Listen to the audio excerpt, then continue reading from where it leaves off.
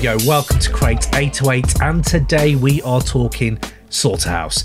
All you hip-hop heads out there know there has been some drama on that front, and Joel Ortiz and Crooked Eye brought out the rise and fall of Slaughterhouse, so we had to dig into it and, go into a bit of drama hour. So yes, there you go. Let us know what you think to the whole Slaughterhouse debacle. Can they get back together? Do you want to hear more from them? Who do you think's in the right? Who's in the wrong? Let us know, man. Let us know what you think as well in the comments. Hit like, hit subscribe, and let's get involved. So without further ado, it's just sad to see such a, like he says in the album, one of the best groups of all time, see them like this. Yeah, fucking hell. It's just not messy, but sad, I suppose is the word. But yeah, which one should we talk about? Well, we've already started talking. We've literally just started talking about Rise and Fall of Slaughterhouse. Let's go into that. So let's go. It's basically Ringo and the fifth Beatle doing an album together, going, I wish they'd get back together. It's kind of what that's a joke. It's not really. It's not really. I can't have that. I was going to say, but look at Ray's face. Oh, he didn't know what to do. No, I actually like. Ray's put me on to Crooked Eye. Definitely, he's brilliant. Yeah, I definitely have more appreciation after Ray bought in the Weeklies mixtape, even though it was a mixtape and it was from the year before and it wasn't supposed to be there. But it's sick though, wasn't it? Yeah, because he's kind of jumped over now that Joe Budden wanks off dogs and that's official. I can't really listen to Joe as much, but Crooked's jumped him. Royce is still top, but then Crooked. Joel Ortiz is another. He's great, but I'm not that. He's a great lyricist. He's just his flow's not that interesting to me. So I've never been. But the album's good. I like a bit of gossip. Little bit of gossip.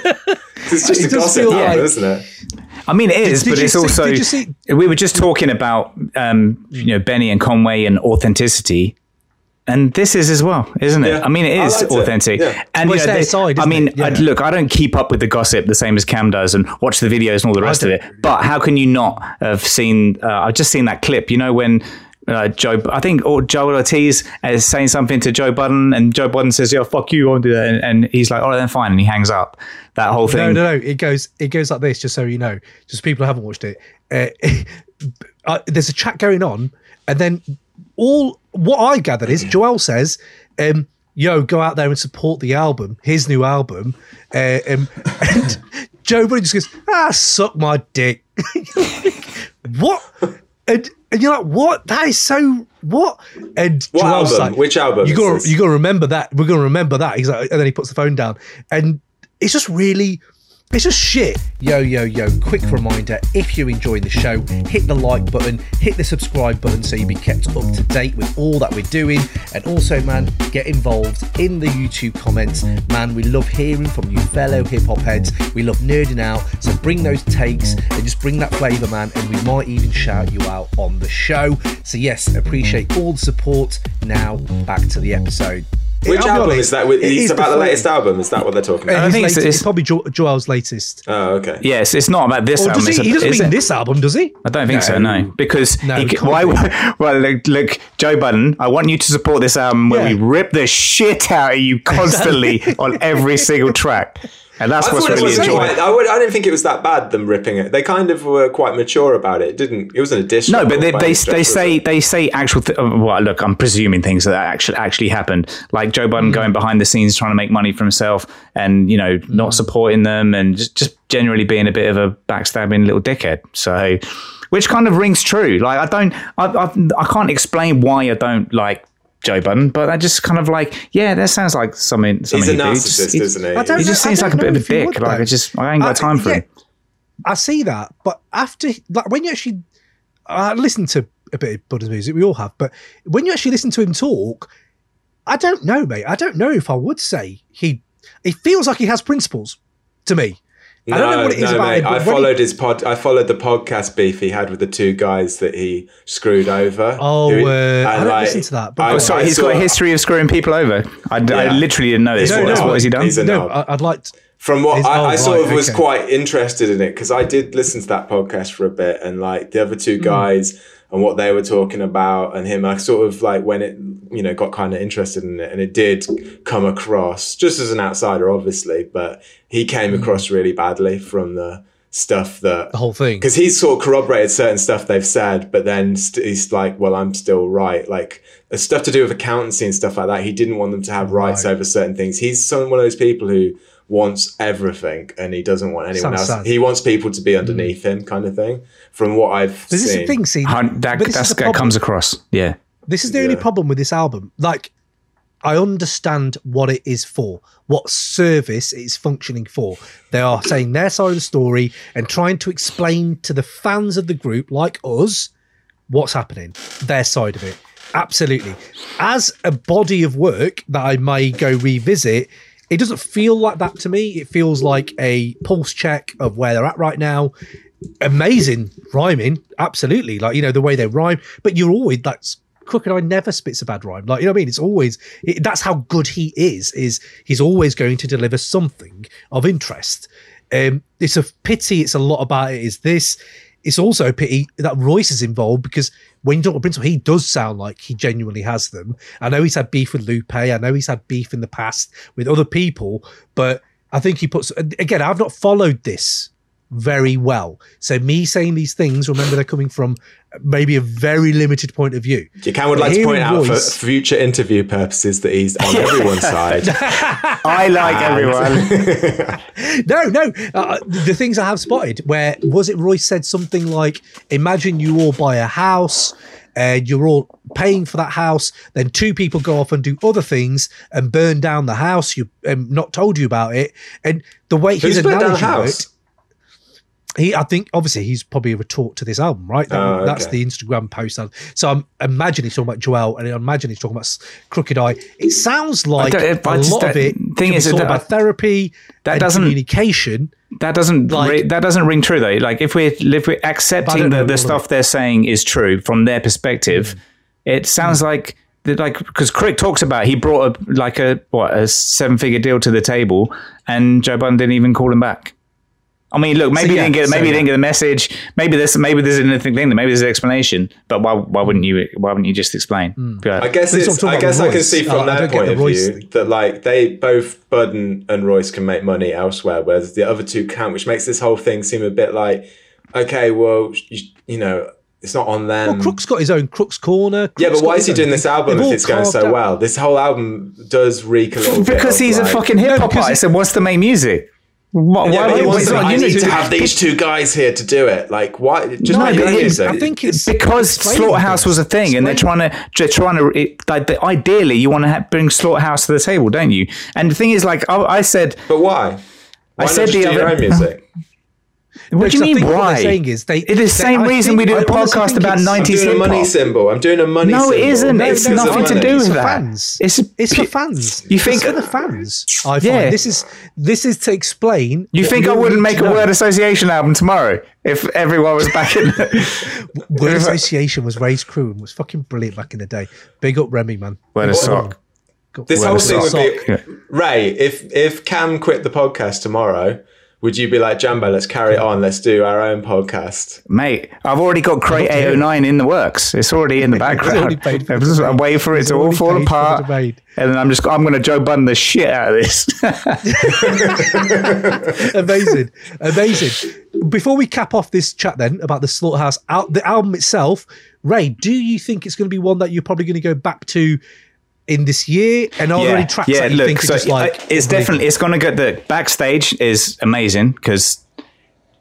It's good. Yeah, that's just it's an amazing concept track, and it's also talking about when they were mates, when they enjoyed it, and the stuff they loved about So it's not just all like buns a dick, he is, but that's what some of the other tracks are about.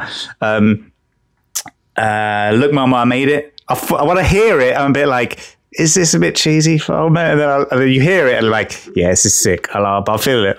Unashamedly would. I knew you'd like that one. It's cool, and because it's honest as well. But I think Vacancy. You got to talk about Vacancy. Vacancy's the track off the album that I'd probably put on a playlist. Vacancy as well. Yeah, I mean, because that's that's the first one, isn't it? But it's also it was really came out as a did it come out as a single or is that just Spotify? I think so. It came out first. Yeah.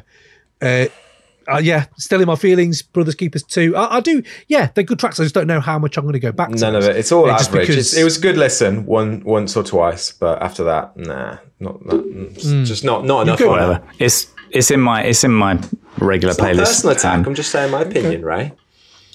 No, he's fine. I think